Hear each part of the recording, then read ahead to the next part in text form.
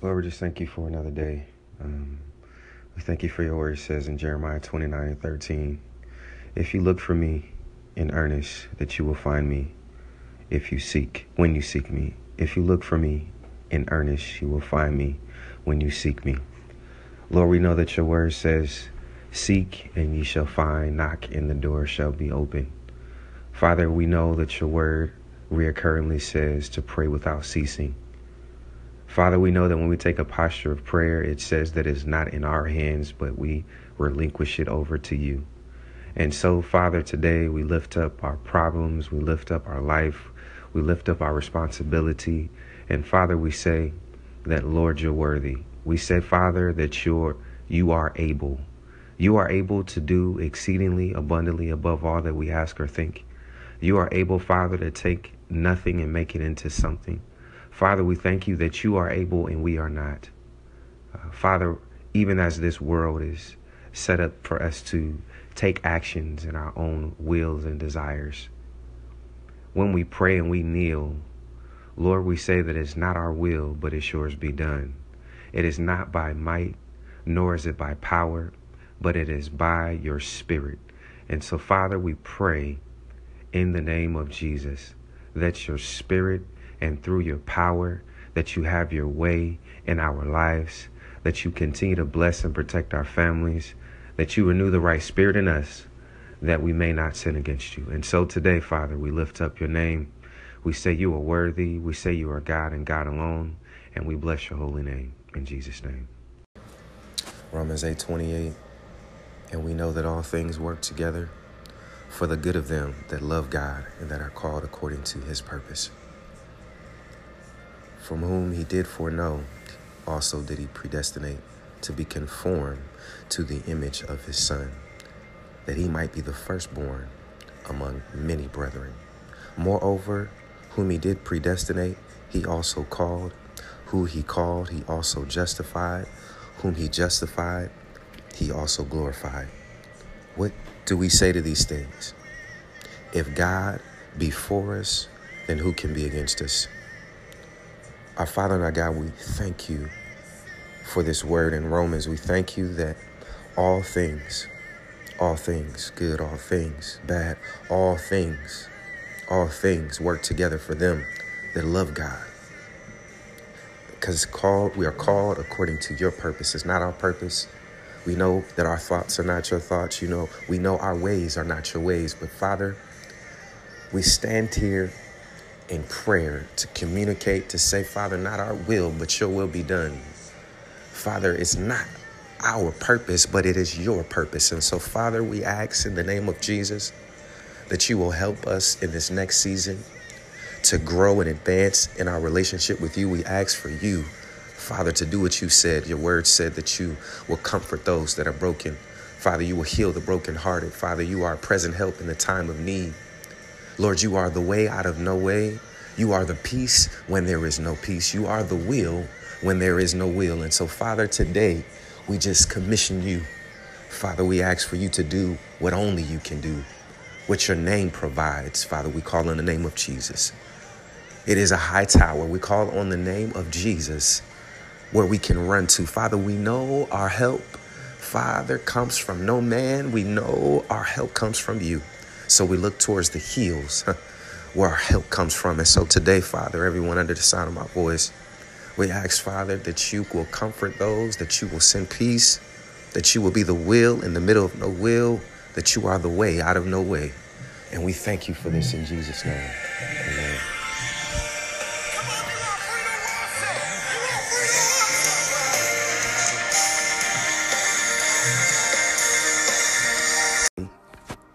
But I heard things that were astounding that words could not express, the things I could not tell. That experience is worth boasting about, but I'm not going to do it.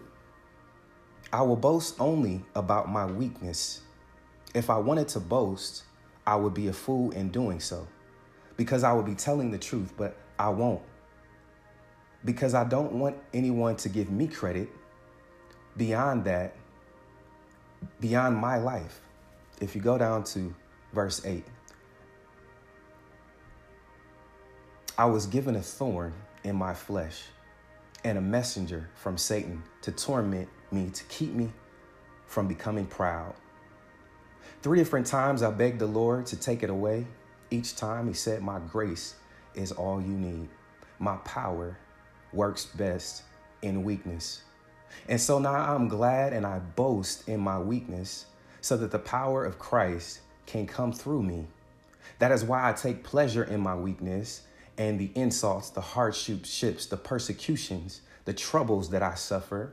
For when I am weak, yet he is strong. Paul had a thorn in his side. We don't know exactly what it was, but he was talking about it. He said, Lord, take this from me.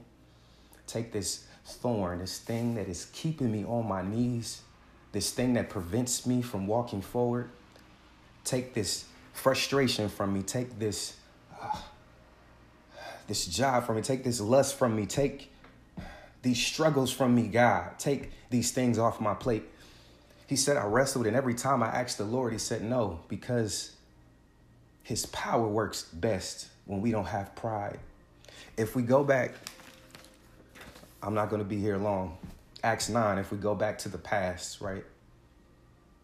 Paul's first encounter with Jesus was on the road to Damascus, right? We know he wrote 2/3 of the Bible. This is 14 years after in 2 Chronicles. But when he first met Jesus, he was a tax collector. He was full of pride. He was full of prominence. He was full of prestigiousness. He was in a great position. He was working in leadership. He didn't know that this encounter he would have on this very day would change his life. He heard a voice. Now, I don't know about you, but have you ever started a conversation? Somebody start a conversation with a question? Just think about your woman. You come home. You might not have been up to any good, and she starts with a question. Where have you been? What are you doing? So Jesus started the conversation out with Saul right here, and he asked him a question. He says, Saul, why are you persecuting me? Who are you? I'm the one you're persecuting. And what I learned, I started to remember all the times when God encountered a man and asked a question. He asked Adam, where are you? He knew where he was, but he started with a question. Jesus asked Peter, who do they say that I am? He knew. He said, but who do you say? So today, when you think about your encounter with God, if he asks you a question, it is for a reason. And so he said, why do you persecute me? He struck him blind. We're going to go to 15. Jesus was talking to Ananias, and he said, hey, go to Saul, because he was blind at this time. Saul is my chosen instrument to take my message to the Gentiles, to the kings, as well as to the people of Israel. And I will show him how much he must suffer for my name's sake. So Paul will all have predestination. Paul had purpose. There was a purpose in his past. At this point, he was already successful. What he thought was successful. But when he had this encounter, he had to give up everything that he knew to walk with the Lord. And so this encounter, he had no idea his purpose was greater than collecting taxes. His purpose was greater than being in leadership. His purpose was to suffer for his name's sake. I'm going to go back to Romans real quick. Romans 8:18. It says, yet we suffer now. It is nothing compared to the glory that will be revealed in us later. When Paul died, it's amazing. He started off persecuting Jesus, and at the end, he was persecuted. And when he died, he looked at it as an honor to be named among those that was a Christian. And so the voice that we hear from God will not always tell us what we want to hear. Sometimes we are called for persecution. Sometimes that thorn in our side will never leave us. But there is a scripture that talks about, we know that Jesus will never leave us nor forsake us. It talks about the love of Jesus. What is it, 8:28? The love of Jesus. We know it will never leave us. He'll never leave us. Talked about how we can't be separated from the love of Christ. Not death, Nothing on the earth, nothing can separate us, not our worries. It's in Romans. I'll give it to you later. We can't be separated from the love of God. And so today, my brothers, what I want to say is that our encounters with God are not always going to be comfortable. The thorns in our side are not always going to be something that we can get rid of, but God. Romans 8:28, His sufficient. His grace is sufficient. His power is made perfect in our weakness. Let us pray. Our Father and our God, we thank you that you are an omnipotent God. You are a way maker. You are God and you stand alone. Father, no matter what state we find our in, whether we abound or abase, we say that you are Lord and Lord alone. Father, I pray in the name of Jesus, as we have our encounters with you, Father, that we learn that there is nothing that can separate us from your love and that we are full of purpose. Purpose being there is a reason for our existence. And so, Father, I pray even now that somebody is provoked, Father, to pursue that purpose or even to allow that purpose, to lay down those things that prevent us from being before you as a willing vessel.